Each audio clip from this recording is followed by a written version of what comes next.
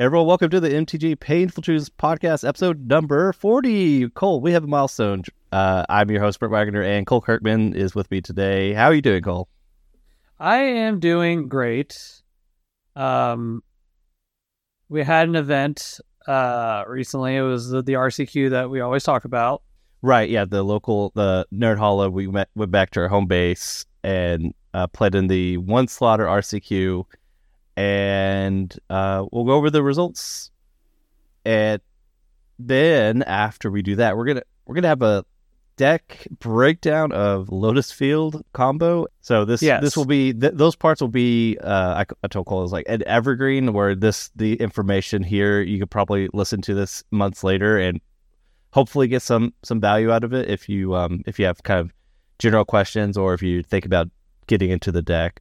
The deck fundamentals haven't really changed too much in the past year or so, but we'll go over all that good stuff. So, Cole, let's just go ahead, jump right into it. So we're gonna do what we have done always, where the person who performed worse, we'll talk about their event first, and that was me. Cole, it was not a great event for me. Not the worst, but officially went 3-2. But it was really 2-2 in games played because I got paired against Jacob, and he just conceded because nothing was on the line, because we both had our second loss, so we knew we were just dead for top 8. But 2-2 in games played.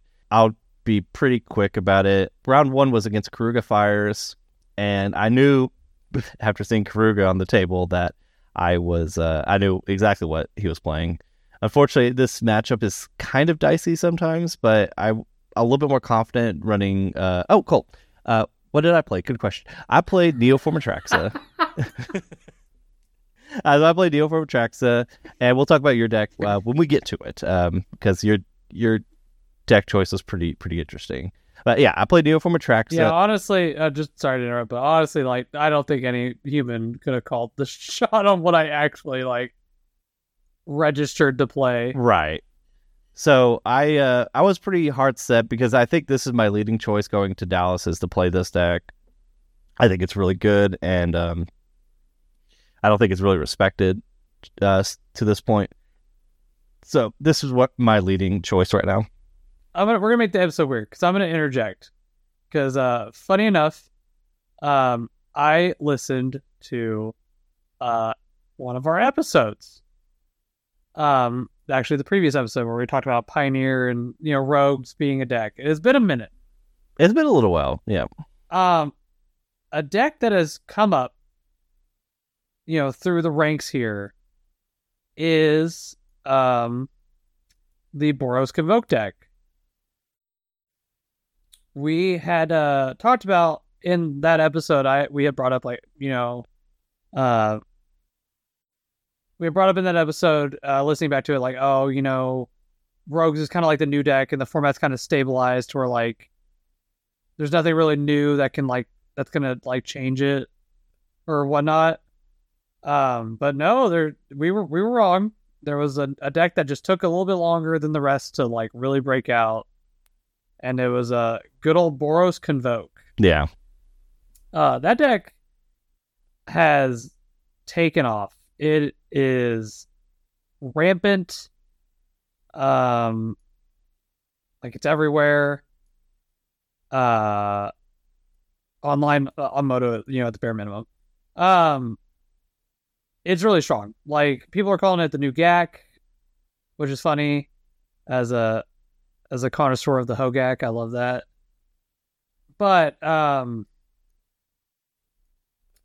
don't know. It's just weird to look at it now, because we Aftermath was the only set that came out, and it didn't exist before Aftermath. It took Aftermath coming out for it to exist.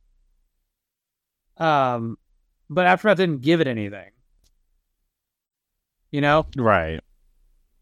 Yeah, I think that's the funny thing. Not a deck until two people got first and second in online event, and it just got blue. I think it was Sodek and someone else who got first and second. Yeah, it had seen talk, people were chatting about it. Yeah. Yeah, it took that to to get it there. I guess to get it to like the respect it needed is what I'm getting at. Like it's weird, right? Like I don't know. Like I meant to say this while we were there. You know what the deck reminds me of? What's that? You know the Dominaria standard?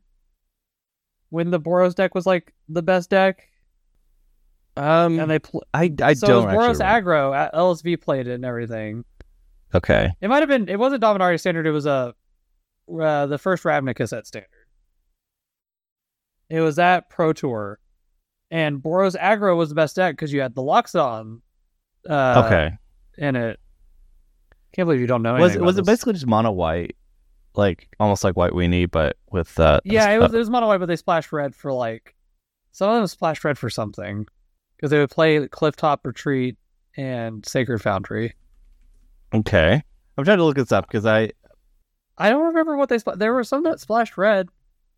Oh, what's that? 2 red. Oh god, it's from the core set. It like made hasty 1/1s. Southern Reinforcements. Oh gosh, I don't Dude, know. I'm trying. I'm looking. That standard's from forever ago. But yeah, like we didn't really see that coming. I don't really think anybody did. It was kind of the deck. I mean, it kind of felt like Hogak in the same sense because, like, I mean, I guess it is Hogak because, like, Hogak went under the radar when MH1 came out because everybody was looking at like Urza and all that, and then Hogak came out and Hogak like started tearing up the scene. Yeah, Hogak came out and like wrecked the scene, and this is kind of doing the same thing. It's really interesting what this deck is doing. It hasn't really found its home yet. Like it's still a little weird. Yeah. Like there's 2 divides on it right now. That's a big deal. I'm just excited to see where it goes. But it is a good deck. And yeah, I wanted to bring that up because like I said, I was re-listening to our last episode and we had talked about like where Pioneer was because of Bomb coming out. I mean, Rogues is still a real deck. Like I'm not saying Rogues like died, but right. We just definitely didn't see this deck coming to fruition. No, right. It just kind of came up out of nowhere. Yeah, but we'll go back to how your Pioneer RCQ went. Oh, this was the settle the wreckage moment with that Luis had, right? Yeah. Okay, I'm looking at his deck now. It's mono white in the main deck. Sideboard had Experimental Frenzy, the enchantment. Yeah, it had red cards. I remember it had red cards. Fadefire in the board and Aurelie, Exemplar of Justice. Aurelia. Oh, sure. I do remember Aurelia. Yeah, 4-mana 2/5 Flying Mentor. In combat, do something. Yeah, if it's red, yeah, choose a creature. If it's red, it gets +2/+0 and trample. If it's white, it gets vigilance. Okay. Yes, that, and there was like red white was almost the entire top 8. It was 4, 5 of the top 8, which is a lot. Yes. 3, 4, 5, 6. Sorry, 6 of the top 8. So side tangent, because I know I don't talk about Modern often, but I'm in a bunch of Hogak Yawgmoth things. Have you seen what Yawgmoth is doing lately? No, I haven't. They're playing fucking Arboreal Grazers. What? Yeah, oh and my gosh, Golgari Rot Farms. What? Is it like? Are you messing with me? No, go look at the recent challenge. I mean, Arboreal Graze is the most broken card of Magic, so I can get behind that. Third place list just played Rot Farm.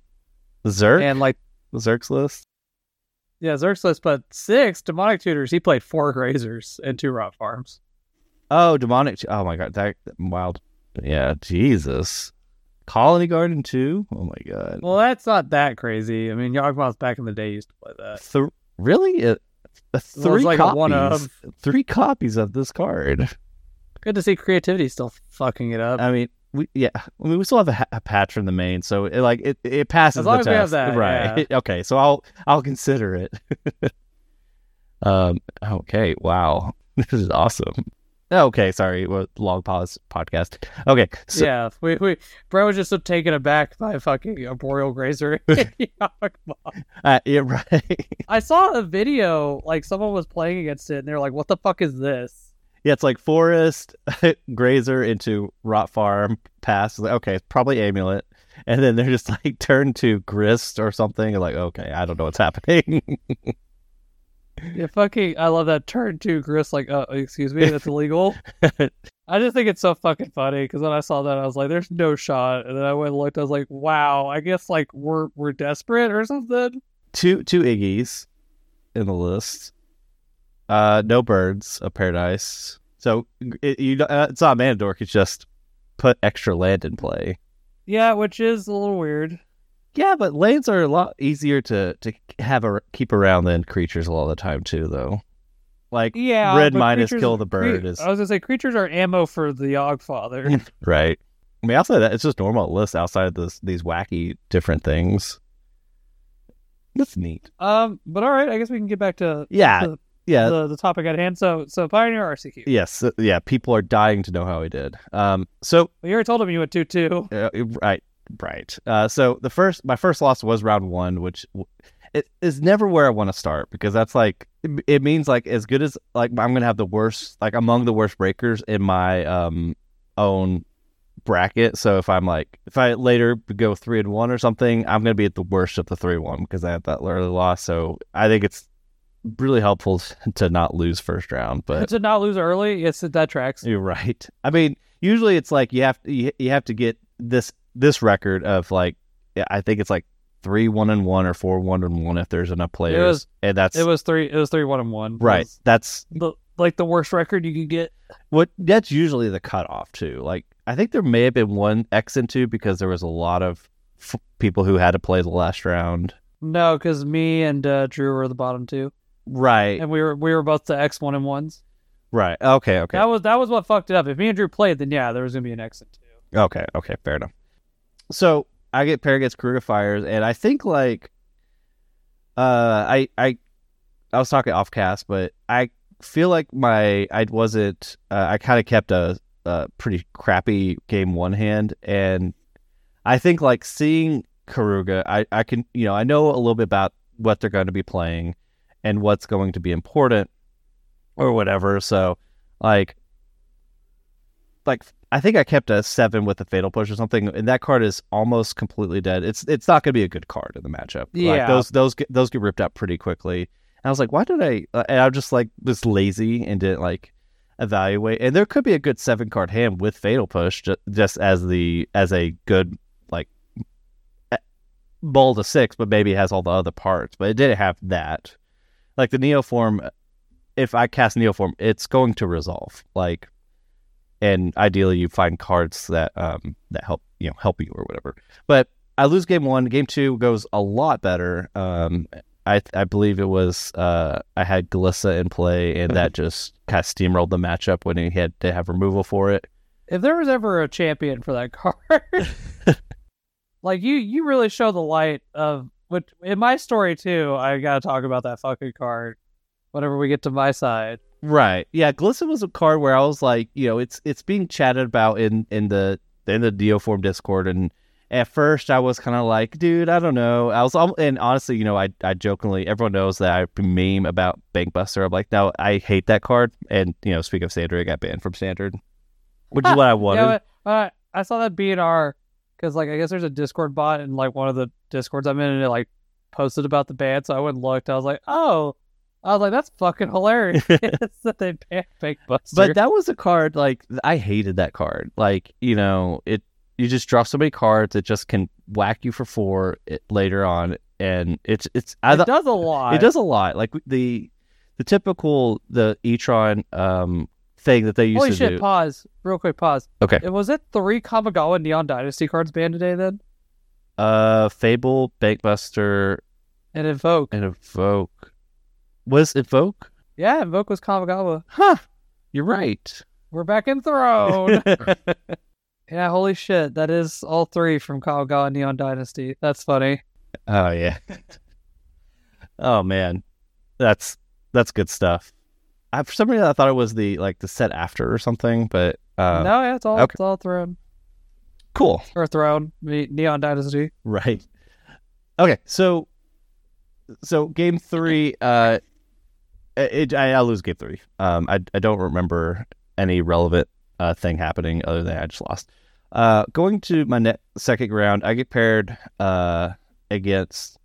I have no idea what this person. I don't recognize this person. But I see that they're playing green white enchantments, and that felt like a pretty easy matchup because they can't attack through Atraxa, and I have fatal pushes, or it just lined up where he did not have a very good start.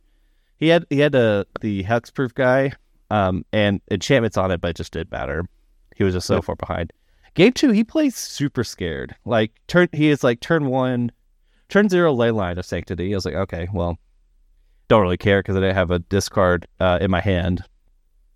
And then turn 2, I played Founding into. I put out Chapter 1. I had the Terra Sunder. I was like, well, I guess I'll just get rid of it. Like I have nothing else to do with this mana. I don't have strategic planning. Consider anything else to do with Founding. So I was like, I guess I'm just gonna kill it, and then work towards my game plan. And I'm just like slowly just being ahead. I thought he's in like turn 5. He has no creatures, and I have like a ton of reaction. So I'm just like, you do your stuff out.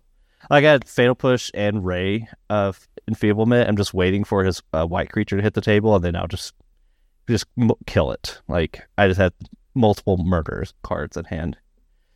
And I thought he had Light Paws in hand. I was like, why didn't you just play that like at any point? I was like, okay, well, I was like, maybe he wants to get Light Paws and get value and wait for me to tap it. I don't know.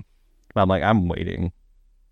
I take a random enchantment because I'm like, I have the answer to Light Paws in hand. And there's nothing more to report. I eventually get Neoform and reveal like another, like a third spot removal card. And he's like, yeah, we're done.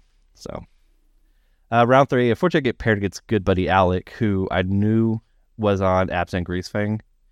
We played a 3-game set. I was able to get Atraxa on before he can get the Angels in play. So fortunately for me, I could like when he attacks, I'll block an Angel token, not the lady, not the Parhelion, not the lady, the Parhelion. I don't know, man. The lady. The lady. For some reason, anyway, it doesn't matter. But I'm like swinging, and he's dealing like with that next combat. He's dealing 13 damage. I block one of the Angels, so that's 9 damage, and I gain 8 life. So he's just swinging for 1 in those turns, not doing stone anything. Eventually, and I'm like digging for Fatal Push because he's at 8 life, and I'm like, he dies to Fatal Push. I don't find it, but he's just never able to do anything. I actually drew a Beseju. I like Neoformed again just to draw, try to draw the Fatal Push to win, but I had Beseju in hand, so I was just like waiting. He wins game 2. Game 3,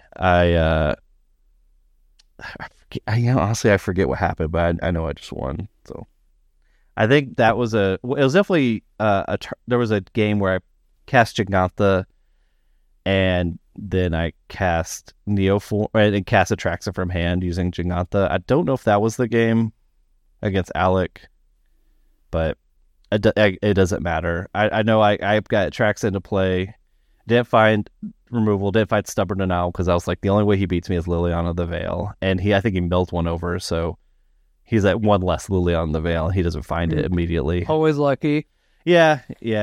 Unfortunately for Alec, he didn't have a great tournament. He had a round 1 draw, which is the worst. Yeah, he fought the good fight against Control. That was a swinging game up till the end, but I think he was going to lose had there been a few more turns. I mean, he at least forced the draw, which is relevant. No, yeah, definitely, yeah, he was definitely right to take the draw. And then he got a loss, so he was, and then I get the pair down to get play against him because he's a 1-1, I'm 1-1, but I'm able, but unfortunately, I'm the one who kind of forces his exit.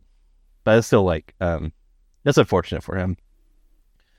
Going to the fourth round. This was my last round that I played. I get paired against known really good DFW player Drew. Is it Ifrit? I have no idea. Okay. I get paired against Drew, and I asked Jacob before, like, do you know what he's on? And I have a guess that he's on Mono White Humans. And he said, I don't know, probably Mono White Humans. I was like, cool, thanks. I don't know, man. Probably the same deck he's played at every RCQ. Right. It's a safe guess. Yeah, sure enough, he is on Mono White Humans. But he just steamrolls me. Cole, I do a horrendous punt, the one that I hate that I did it. But basically, he wins game one. I don't think there was anything on Gon's Greed Earth I could have done to change that outcome. But going to game two, he plays... or I play Glissa, he answers with Ossification, and I have a Thoughtseize. His board presence is pretty mild. It's like not too threatening. And I Thoughtseize, and I see Adeline and Giant Killer. And for some reason, I was autopilot, Adeline's always the scariest card. And then I played Hooting Mandrills, and I'm like close to Hellbent or something. And then I'm like, why the hell did I take that card? Because Hooting Mandrills answers Adeline. But Giant Killer answers my life. Like, it just is that is the best card against me is Giant Killer. And I couldn't believe, like, and the thing is, he's playing quick. I'm playing relatively quick because there's like so much time on the clock. It's like, I should just brain like a little bit more and just think like, okay, how bad is this for me? But I was just playing, for some reason, I was just playing too quick, which is something I never do. Was playing too quick and I lost. And I think had I just as simple as take Giant Killer, I basically just die on the spot because I took that card. And I think I could have had a good chance a much better chance to win. Unfortunately, I lose because of that. Lose largely part of that play, and I'm at exit 2 and I'm dead for top 8. Last round I get paired against Jacob, but he just gives me the win and just leaves, basically.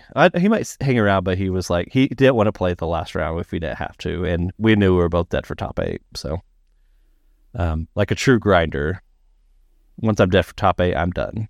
So that was my tournament.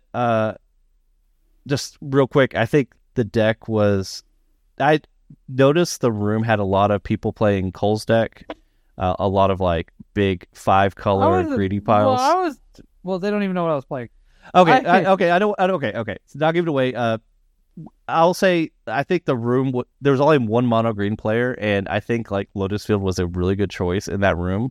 Maybe with the exception of playing against Greasefang, which there was Jacob and Alec. I think maybe even a third person was on Greasefang in the room, and I think like Lotus Field could have.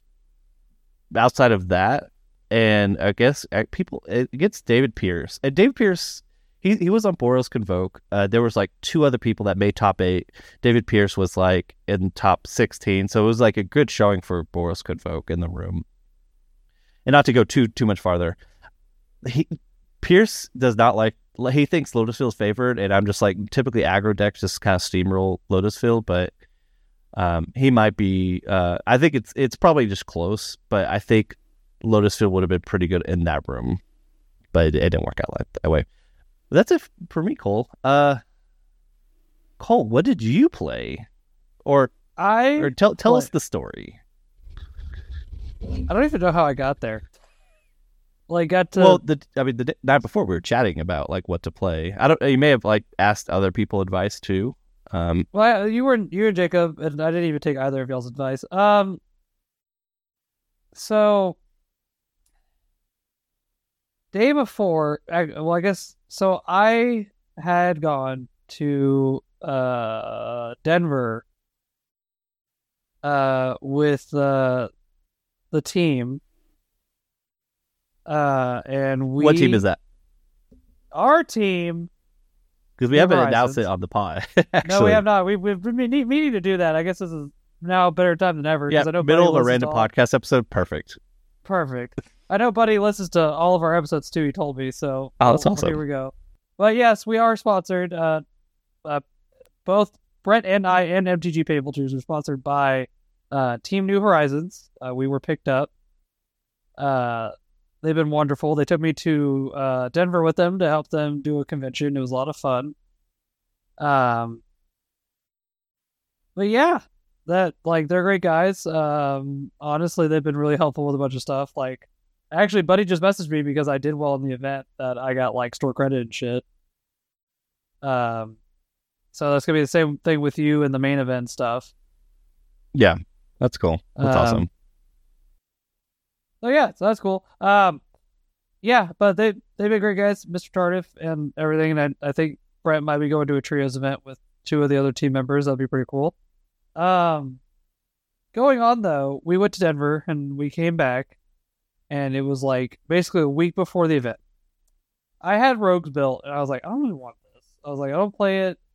We saw online the red white convoke deck was kind of running rampant, and I was like, man, this just doesn't feel like a good deck right now that I want to invest in. I was still dumping a lot of time and effort into Phoenix, like I always do. Which I was still pretty confident on Phoenix, honestly. Like I was still like real gun ho for it. Right. But instead I was like, well, you know what, man, I don't want this Rogues deck. I messaged a couple buddies of mine. And I trade the Rogues deck for basically the whole 5-color mid-range deck, minus like a Nissa, but we'll get to that in a minute.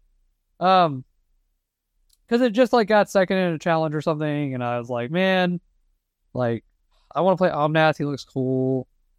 Like I want to be an Omnath player. Fuck it. Like I'll get the deck. And I like Bring to Light. I like Valky a lot. Like Valky's one of my favorite cards to like fuck over your opponent with, honestly. So I pick up the deck.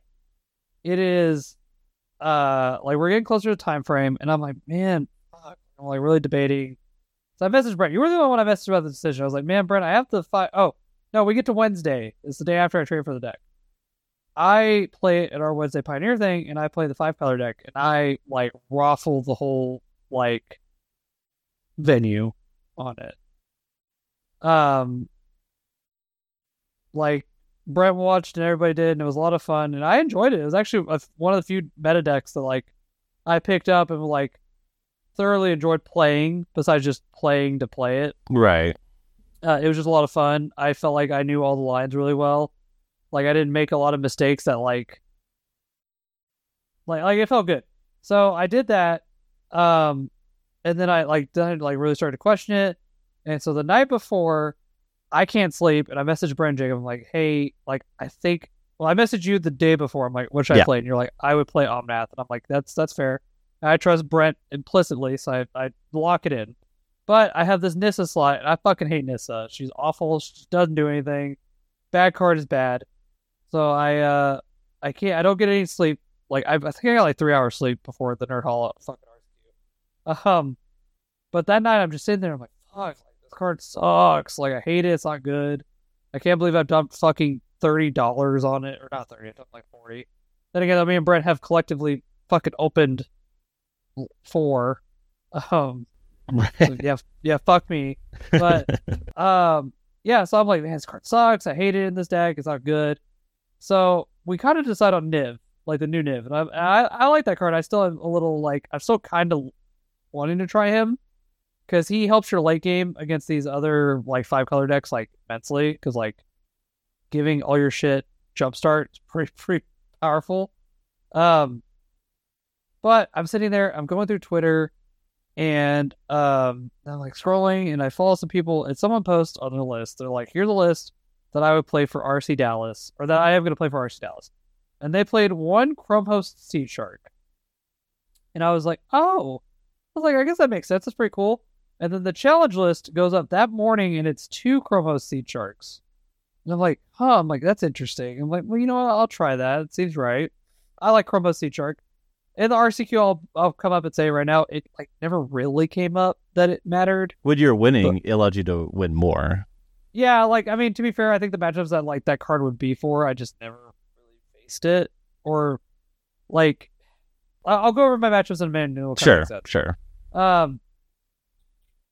But yeah, so yeah, and then I like also did. This is where I kind of fucked up, honestly, and I guessed our privatized RCQ a little too close, because I did respect Boros. I just didn't really think it was going to be like any kind of factor. And of course, there were 3 decks there, and we'll get into that in a minute. I still had hate for it, but I just didn't like. I wasn't like uber locked in on like as much hate as some of these like Moto decks were playing. So I was like, okay. So I all that happens.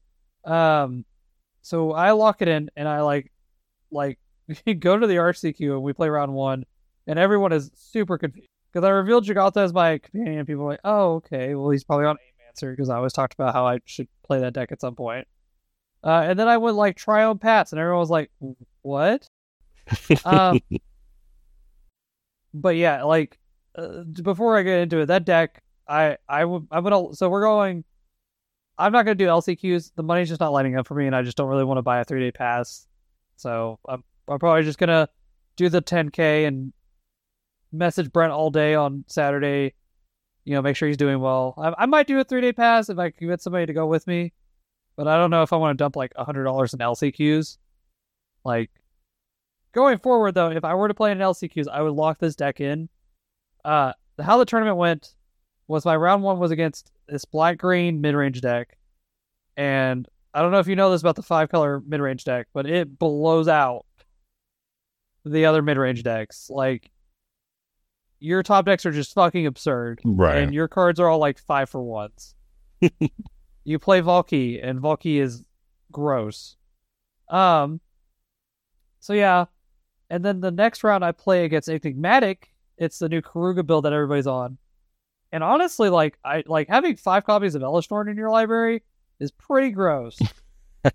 And that's how I won that. Yeah. And these games are really, really quick. Round 3, let me see, I texted Drew. Because Drew was really interested.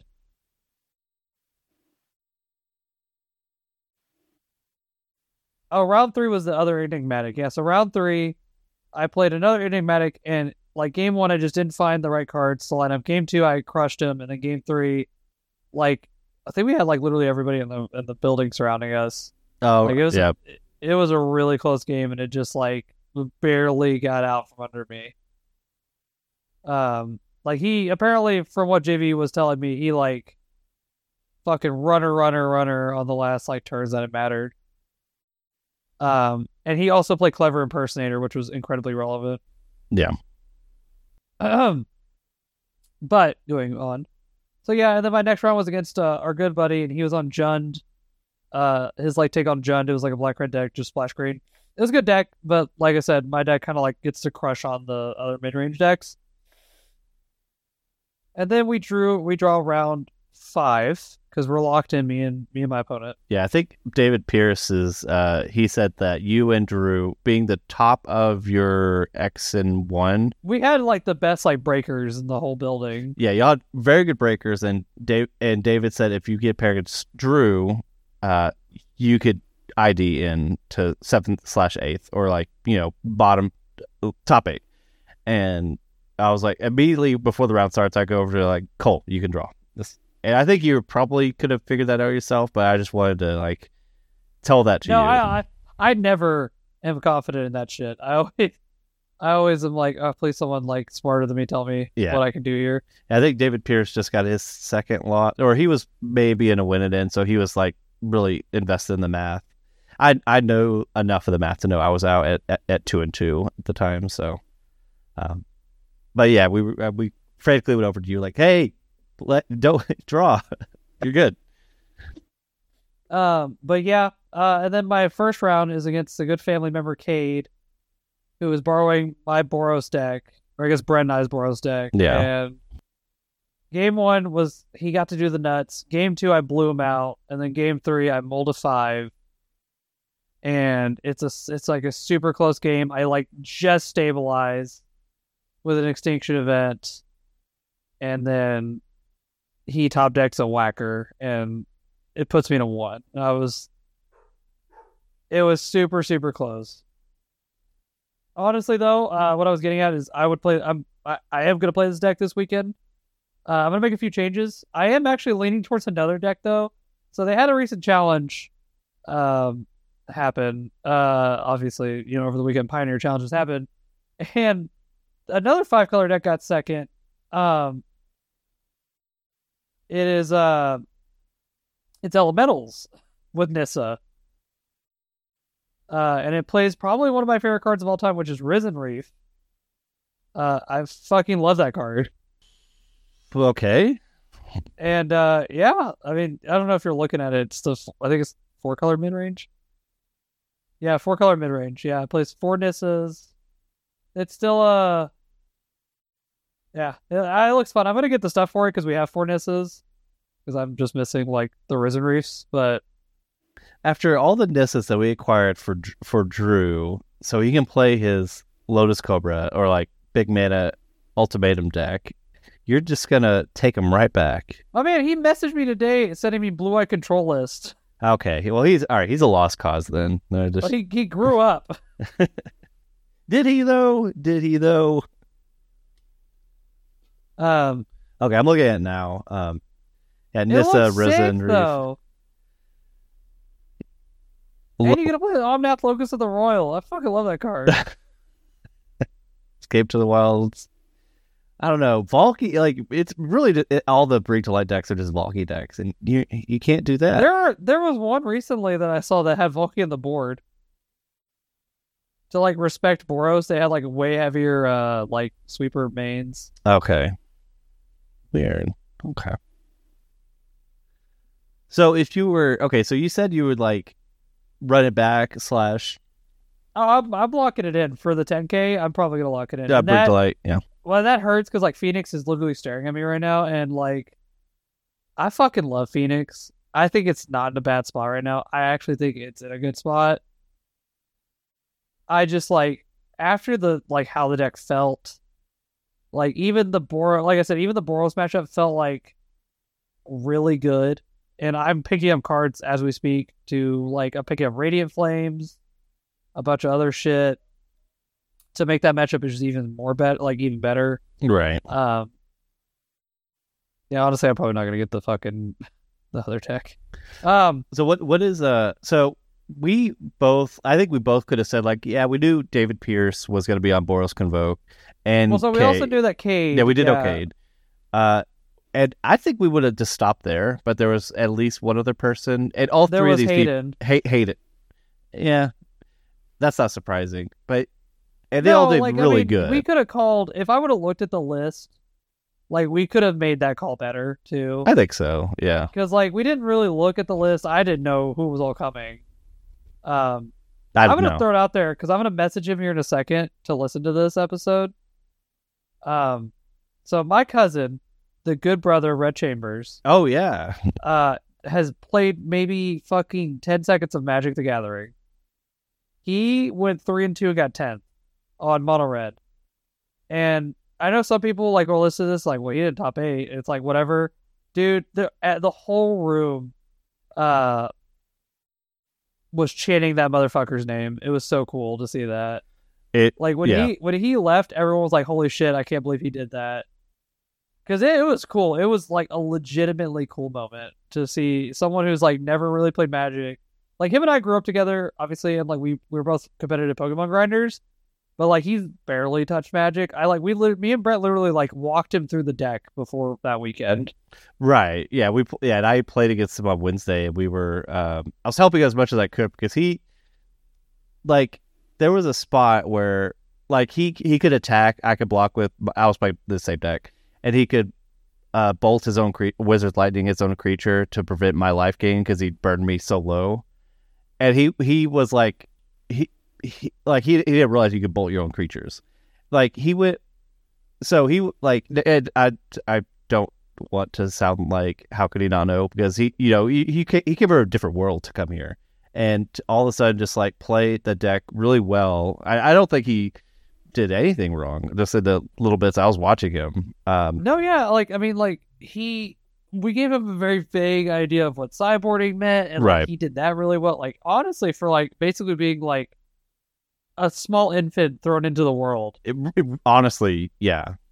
It was a stacked room too. It had lots of good players. He played the red white deck twice, and he didn't really like have an idea of like how fast it was. So like that's was the a only two tough matches deck. he lost. Yeah.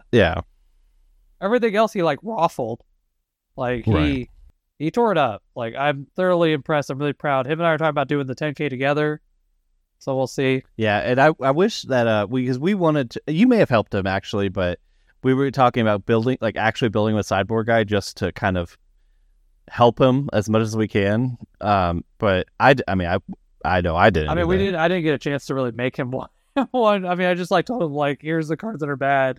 But I mean, to be fair, like with red, like it, you only have so much flexibility, honestly. Yeah, like how much of face are you cutting? Right. But he was a very reserved red player too. Like there were times that he knew when creatures were more important than like face. Right. Which is a very, like adult red thing to do. Yeah. Like a lot of, newer red players will like always go face, never not go face. Yeah. And he was very reserved. Like he would have games like against like our buddy John. He was playing against red black sack, and he was like, "Well, I know Mayhem Devil kills me." So yeah. And I was watching. Yeah, I kind of caught the end of that game, and I was like, "Oh man, Red's like." He looked good. Yeah. He looked good. Yeah, I was like, he had 3 lands, like 1 card in hand, and John was at 5. I was like, okay, it's definitely still alive. Like, I was kind of more looking at the resources he had, but it doesn't take much. And then he just has he just has 5 points of burn, just untaps 5 points of burn, exact Z. So I was like, that's beautiful. That's good stuff. Anyway. But yeah, that was my biggest achievement of the week. No, that was awesome, and I'm really glad that he did so well. Like I told him I could have scrubbed out, and I still would have been super happy with how he did. No, oh yeah, for sure. Like I would argue he may have did like for where he came up, he did better than both of us. Oh, easily. Yeah. So I think now we'll get to the point of the episode where Brett won't stop talking because I also got food, so this is perfect for me. My Wingstop just came in. Okay. So this is great, Brett. It's gonna be phenomenal. Well, I'm proud of you. We had a listener reach out to us and ask Brett to give a deck for a deck he doesn't fucking play. I play it. Oh my god, no you don't.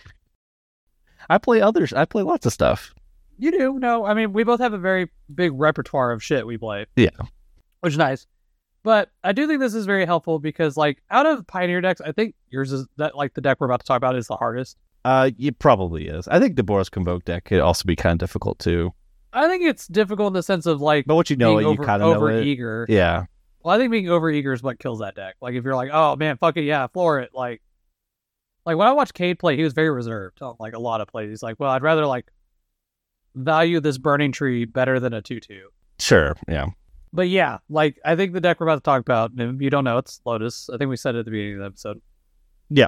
So we'll do a little bit of this. I don't know how long we can go. I do have work in the morning, unfortunately, very early in the morning. Yeah, and you're a trooper because you just got off work, jumped into this basically in our recording studio. Yeah, it was either today or like because I know you're gonna do Modern tomorrow, and I'll probably go up there anyways to hang out. Right. And then obviously I work until like 10 on Wednesday, and then I'm off Thursday. Yeah. So... And we had like, we try to do every other week, and I'd like to kind of stick to that schedule. No, we're going to start doing that again too. I know we talked about it a little bit, but like our lives, like I was literally gone for a week for Denver. Right. Yeah. Yeah. I was gone for a whole week, and then yeah. Yeah. I mean, life happens, and like, yeah, you had the Denver trip. I had you were on call hell. Yeah, I was on call hell, like stuff, life happens. But all right, Brett, I'm going to give you the floor. Okay, so yeah, I'll take over for a little bit. So basically, what I want to talk about was Lotus Field, like a general overview, and maybe you'll get some value out of this if you do, or if you're trying to dabble into Lotus Field. I know, John, he's asked me a little bit about the deck Lotus Field, and I believe another gentleman, I can't think of his name, but we talked about Lotus Field, and yeah, the good buddy you're talking about, Ryan Pollock, he had like he screenshot the deck, like, yes, I'm gonna play this deck, and he kind of asked me a few questions, and I kind of wanted to do this for him, but also for some of our listeners, to kind of what I think is important to know about the deck and play it well. And I have like a few like subcategories about the deck, and these are what I think is like important to kind of know. So I'm gonna start with like the actual opening hand of what you're looking for in your opening hand. Because, and this kind of goes into the other subcategories later, but I like to call this deck, it's very similar to Mono Green Tron in that you need to have like the right pieces to have your Tron lands. Like, Mono Green Tron, just to be very brief, you keep hands that could give you access to Tron. Usually it's almost like you guaranteed to have to, you have to have it on turn 3.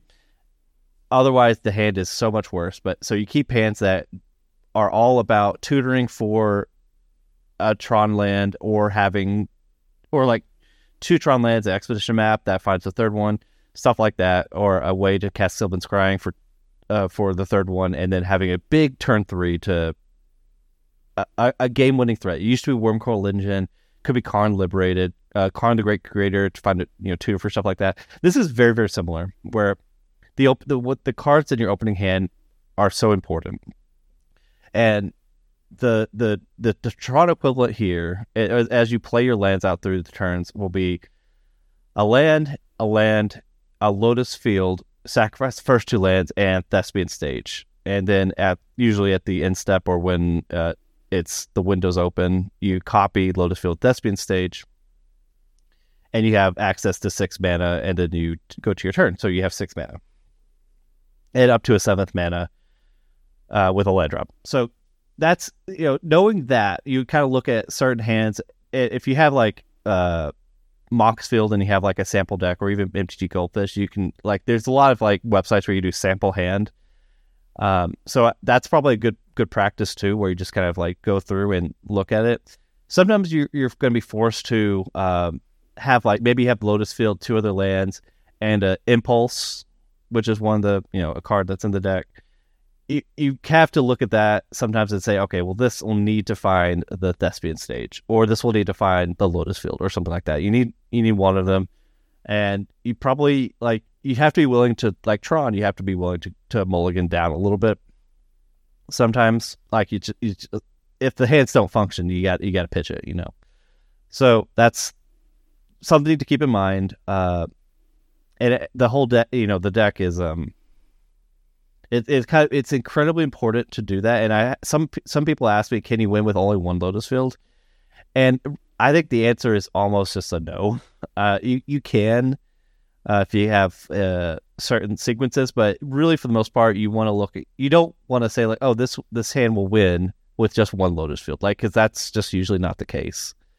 So it's very similar to Tron. The keep up the hands, you need to find a way to have Lotus Field, Thespian Stage, and 2 other lands. So maybe cantrips like Impulse, ideally will find it. A Sylvan Scrying will do it, and things like that. So that's keepable hands. Next is when you get to that point. So I subcategory math. When you get to that point where you have your Lotus Field, and usually it's Thespian Stage,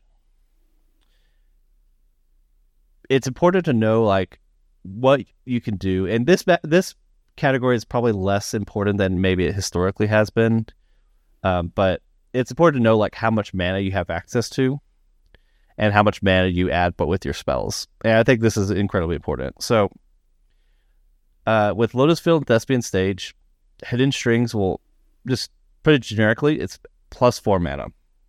And tap it for 6, spend 2 of it to go down to 4 mana, and you untap it. So you're at the same point, but you added 4 mana.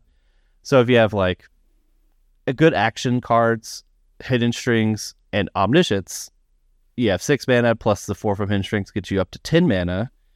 Cast Omniscience, and then you kind of have easy mode. A lot of the times when I'll talk about comboing and winning later, but that's something. Pour Over the Pages is add 1 mana, draw 3, discard 1, basically, because you'll tap for 6, spend 5 of it to cast Pour Over the Pages. You have 1 remaining, you untap your lands, you drew a bunch of cards. Pour Over the Pages is the most powerful card in the deck. Along with actually, fuck that card. I hate that card. Right. Also, another one is Vizier of Tumbling Sands. That is basically you tap a land, spend this for 3 mana, spend 2 of it to untap it, draw a card. So it's add 1 mana, blue mana, draw a card. It's pretty simple math there. And the more advanced math is like the card. I keep blanking on the card name. It's the Dark Petition. That's the Magic Origins cantrip, or tutor. If you have Spell Mastery, you so basically it's 5 mana to draw a card. If you have Spell Mastery, which is 2 instant or more instant sorcery spells in your graveyard, you add 3 black mana. So this, with tutoring for Hidden Strings, will add 2 mana. So you'll spend 6 of it, or you'll tap for 6, spend 5 of it, floating a blue. Blue is important. Tutor, add 3 black mana because you have Spell Mastery. Then you'll get Hidden Strings. So you have blue, black, black, black, and then you spend blue, black to untap, and now you have black, black with 2 untapped Lotus Fields. And really from that point, you can just cast an Ultimatum. The one last one, it does certainly come up, especially if you want to get to your 10th mana or something like, or like a key threshold, usually like 10th mana for Omniscience is usually the example I can think of, where if you have Ballard Gate Recovery in hand and Hidden Strings in the graveyard, if you tap for 6, tap 1 for green, so you have green, green, green, blue, blue, blue, Ballard Gate Recovery, get Hidden Strings, you have blue, blue, blue floating, cast Hidden Strings, you still have blue floating, you untap them both, so you have 1 blue floating with 2 untapped Lotus Fields. So that is like 1 additional mana, but I've certainly done that plenty of times. Okay, so that's kind of math, the math section. That's usually I'll do that. I'll look at like, okay, how much mana do I have? And there's plenty of times where I'd run a build that has Peer into the Abyss, where the magic number is like 9 mana. So with 7 mana to cast Peer into the Abyss, and then 2 more mana to for the Hidden Strings or Vizier to untap and continue comboing. So there's plenty of times where I want to count to get to 9 if I Peer into the Abyss in hand, and then I could cast it, target myself, draw half my library, and with 2 extra mana, you can continue comboing. Like a lot of times I would win because I cast Peer into the Abyss. So comboing, this is, I know historically that with the old Wish version, I had talked about the Wish version before, but those, I think we don't play that anymore. Like Brian Kirk doesn't have videos for that anymore. I don't do that anymore. I play the Emergent Ultimatum builds. So Emergent Ultimatum is often the card that is like also a payoff. Usually a lot of lists will use 3 copies of this card. And usually the piles are important of what or the 3 cards you select. I know with the version of Lotus I was playing most recently, a lot of times what I would choose is Peer to the Abyss, like the 3 cards, Peer to the Abyss, Pour Over the Pages, and Omniscience, where really they can't let you draw half your deck and untap lands, or draw half your deck and then give you Omniscience. Like they can't give you Peer to the Abyss. So that's like my stockpile. So they're kind of resigned to just give you Pour Over the Pages and Omniscience. So you draw 3. And you have all spells cost, or you have Omniscience in play. So you have pretty easy ways to win. Emergent Ultimatum also can get, that's usually the pile I get. Sometimes you want Lier in that pile as well, so you can start flashing back spells as you're kind of comboing. Getting Lier back allows you to recast your Pour Over the Pages, Hidden Strings, things like that. So final, there's a little bit more Emergent Ultimatum, but that's kind of all I kind of care to talk about. But finally, let's go into winning, win conditions. And this is like almost the least important part of the deck, but I guess you have to win somehow. And it's changed recently as the time of this recording, kind of the win con has changed a little bit. But I'm going to put it in my sample list, but I'm going to go over the new one as well. So my list and be sure to check the show notes too if you want to see what I'm referencing. Is there's 2 win conditions: either Peer into the Abyss or Lair of the Hydra. What you do to win with the template list is you cast Peer into the Abyss, target your opponent 7 or 8 times, and you could do that with Lair flashing back all these spells too. So to put it simply, you can cast if you cast I don't want to go too deep in the math, but if you cast 8 times, you can deal up to, they have to be at over 255 life points to stay alive after casting it 8 times. But when they do that, they're forced to draw cards, and you will deck them before that too. So there's no like, oh, I have infinite life, I'll win situation. That doesn't happen here because they'll get decked as well. Really, what happens is you just combo off. You have Leer into play, and with Balagad Recovery and Peer into the Abyss combo, you can keep picking up your Peer into the Abyss, cast it, target your opponent, and then with Balagad Recovery, pick it up again, cast again, target your opponent, and then with Leer and enough mana, but presumably by this point you do have abundance of mana. You flashback Balagad Recovery from the graveyard, pick up Peer to the Abyss, cast it on them again, and so you cast it 5, 6, 7 times until they die. The other method, this one's like a little like we would do less of, is Lair of the Hydra win. So you can either, and you don't have to just have like Lair of the Hydra into play before the trick is Thespian stage. Basically, with Leer in play, and let's say they have Leer and like 2 blockers or something like that. As you're comboing, eventually you just cast Hidden Strings and tap down their blockers. As you add up mana, like with Pour the Pages, Peer to the Abyss, or Pour the Pages, Hidden Strings, at a certain point with Thespian stage tapped, you could just copy Lair of the Hydra and then have an untap effect like Cycle Vizier or Hidden Strings again. And then with all this mana, you just make a big Lair of the Hydra and you just attack and kill them.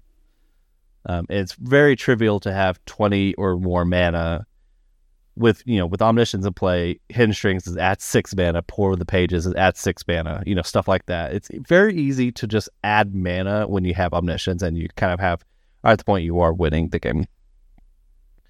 And so those are the 2 win cons with the stock list. Right now, there's a third. A lot of people are playing Chandra Hope Speakin'. Cole, that was perhaps our Ledger Shredder card of this set, a card we barely talked about at all. We kind of like BS'd about her. Yes. Because there's a blue-red taking turns deck that you played a little bit yourself, Cole. Shut up. Okay. And now, I was talking to Hayden, and Hayden's a great mind, and someone I really like talking to. I love hearing his takes and stuff like that. And he basically said Chandra Hope Speakin' is what he's going to play at Dallas is Lotus Field with Chandra Hope Speakin' as the win con. But I'm going to go over that real quick. It's pretty simple. So if you have like the combo in hand, or if you have Omniscience and making mana, actually you don't even need mana.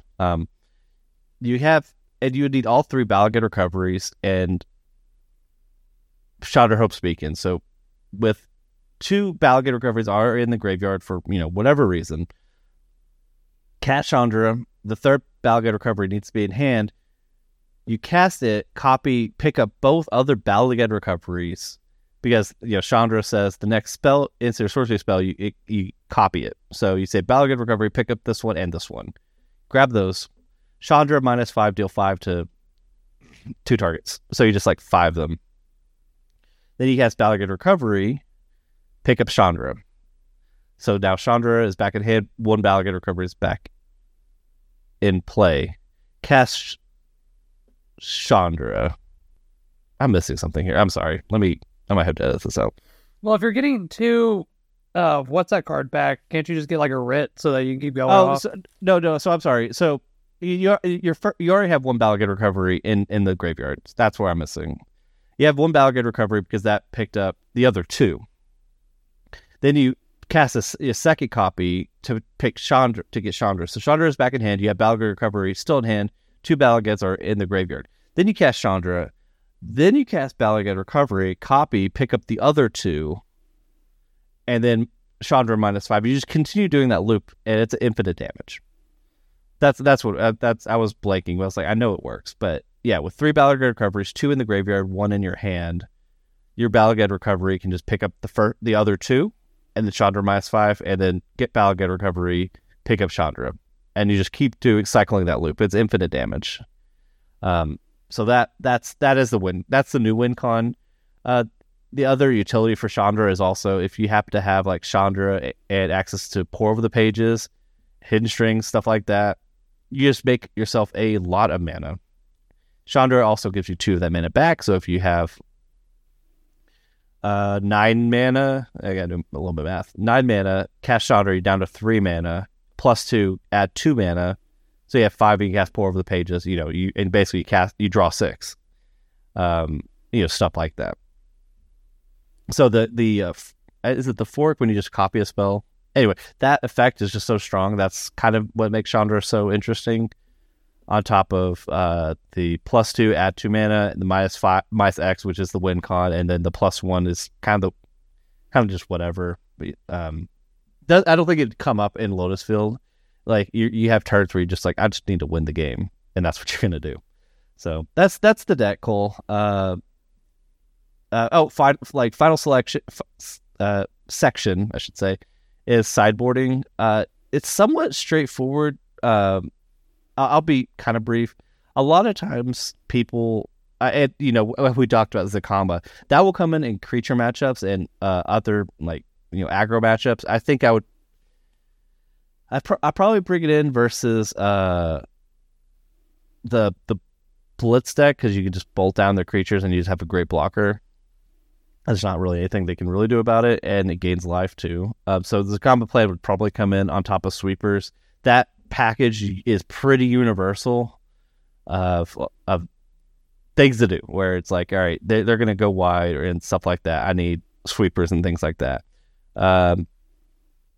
The Pithing Needle, you probably see at least 2 copies in a lot of lists, maybe up to 3. That comes in against mono green because you can't beat Karn the Great Creator ever.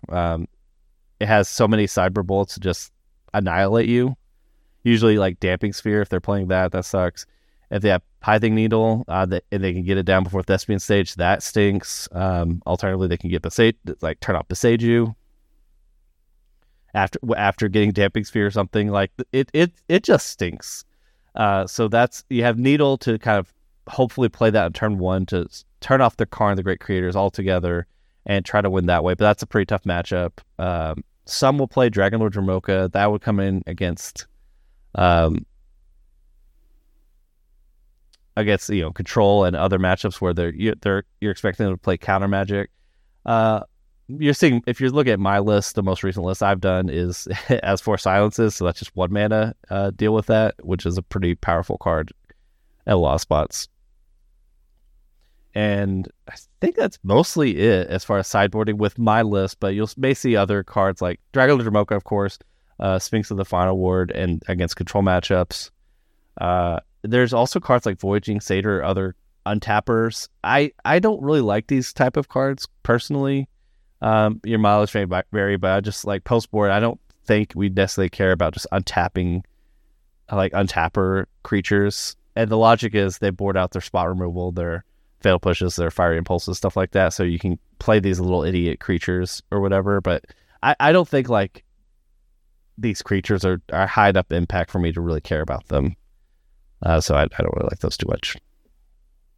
And I guess that's it.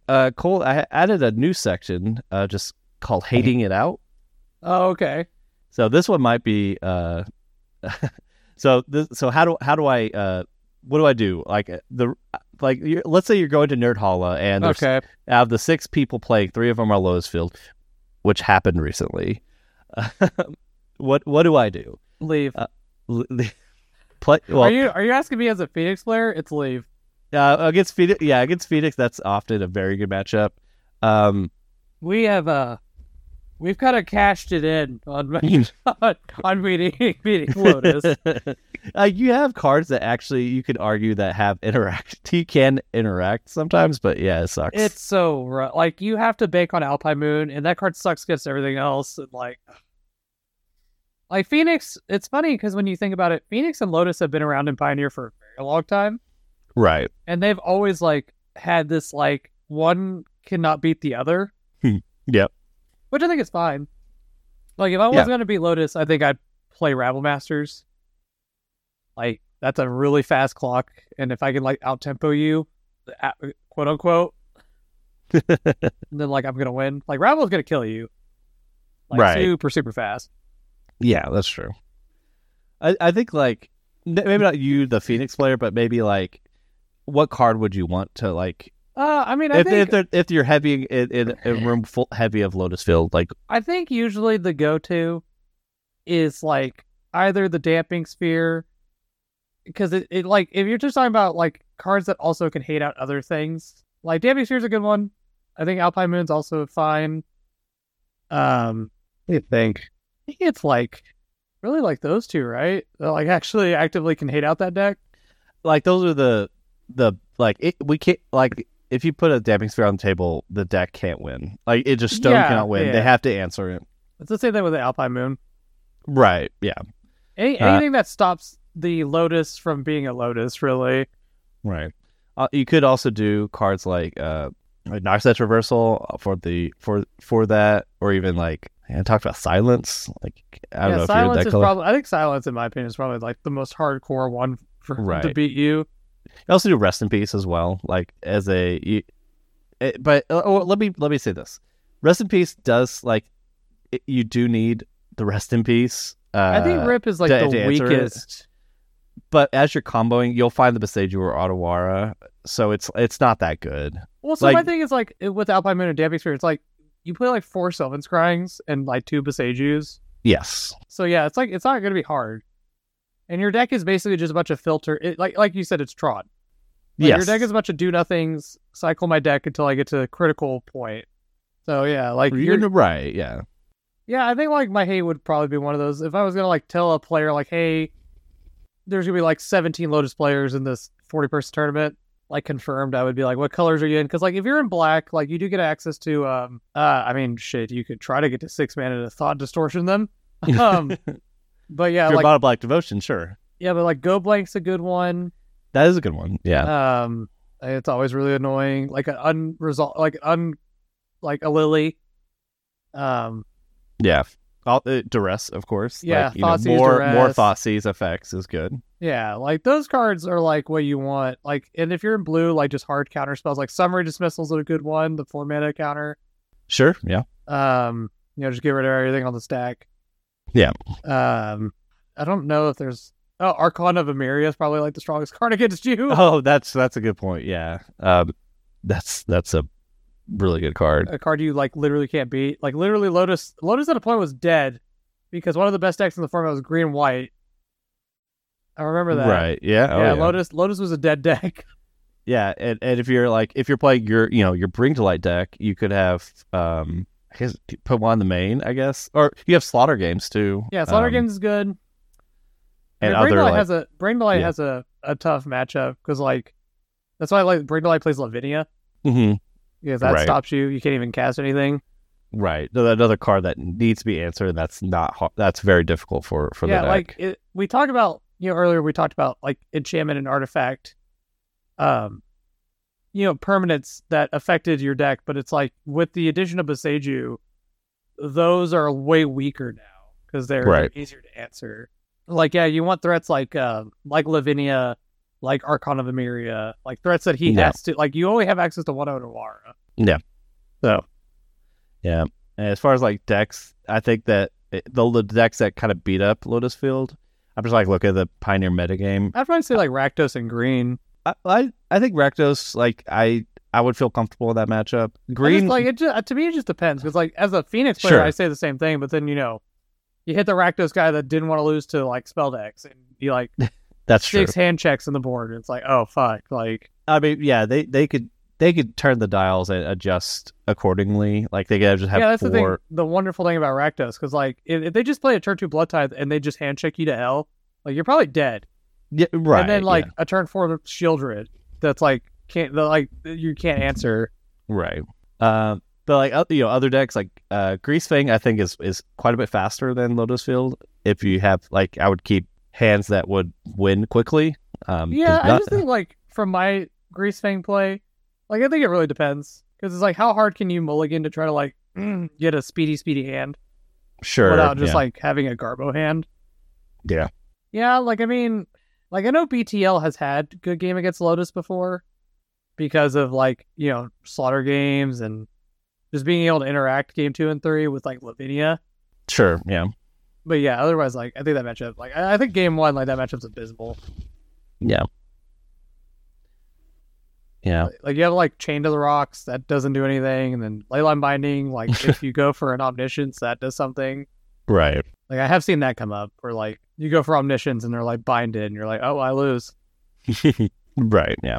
Well, I would say like generic aggro is somewhat like Mono-White Humans, Blue-White Spirits are also like. I think Blue-White Spirits is probably pretty rough, like being a tempo counter. But the thing about that though is it comes under the same thing as Phoenix, where like their counter magic has a price. Yeah. Like that's a thing. Like yes, it's soft counters too. Well, the Mono Blue Spirits are soft counters. There's there's less in the Blue-White version, but yeah. But yeah, I mean that's what I would say. Okay, I think that's. And so I think that's kind of covers everything with Lotus Field.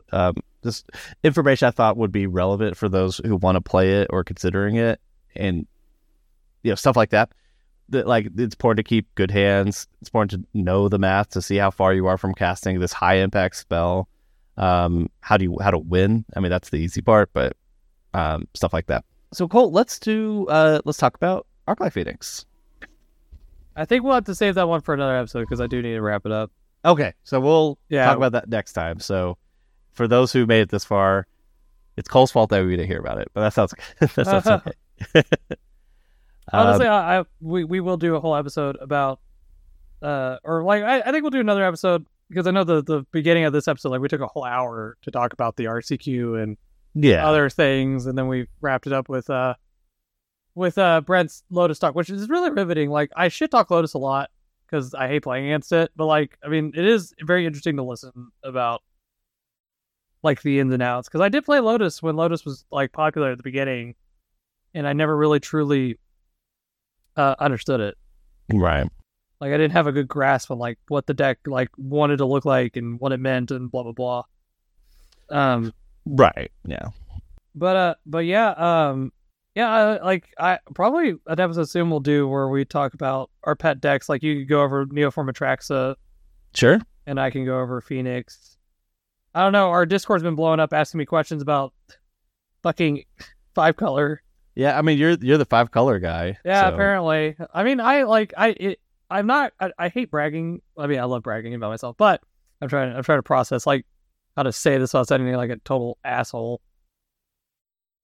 I looked good playing the deck, I guess. Like, I didn't look like I didn't know what was happening. Like, I guess the word confident. I looked confident. So maybe I am the 5-color guy. I don't know. The deck felt great. Like, honestly, like Brent was super enthralled by it. Yeah, there's a chance on Wednesday I take the deck box from you and I play it myself. Yeah, if you want to borrow it, I'll bring it up Tuesday. Yeah, like, honestly, like, it was probably one of the most fun I had playing. Like, it felt great. It's a lot slower, which is unfortunate because my games took a long fucking time. Like everyone, like a lot of my games went to time.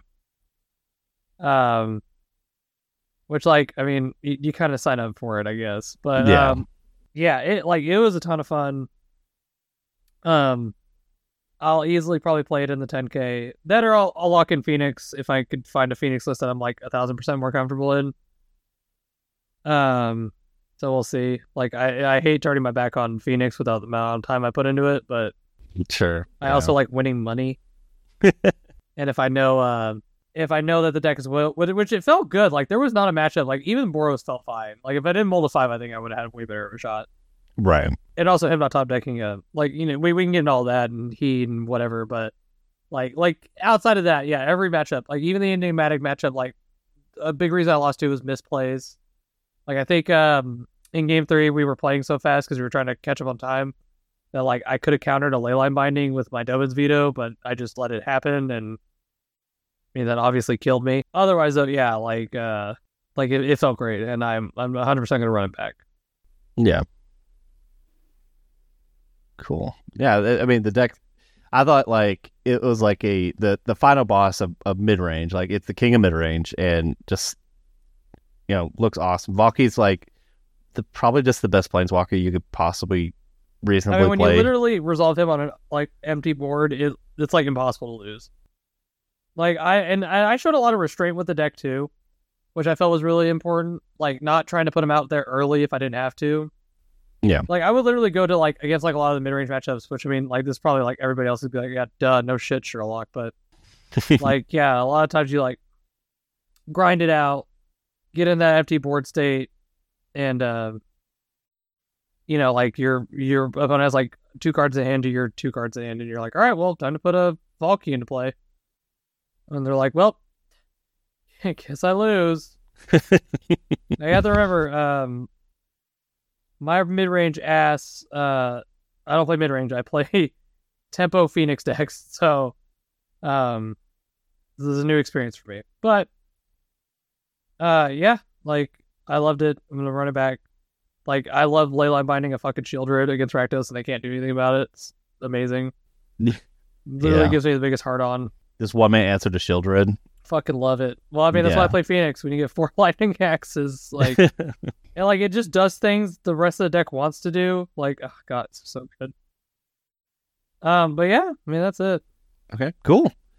Well, Cole, let's go ahead and wrap it up there. Thanks everyone for checking us out. We'll get you guys next time. Later.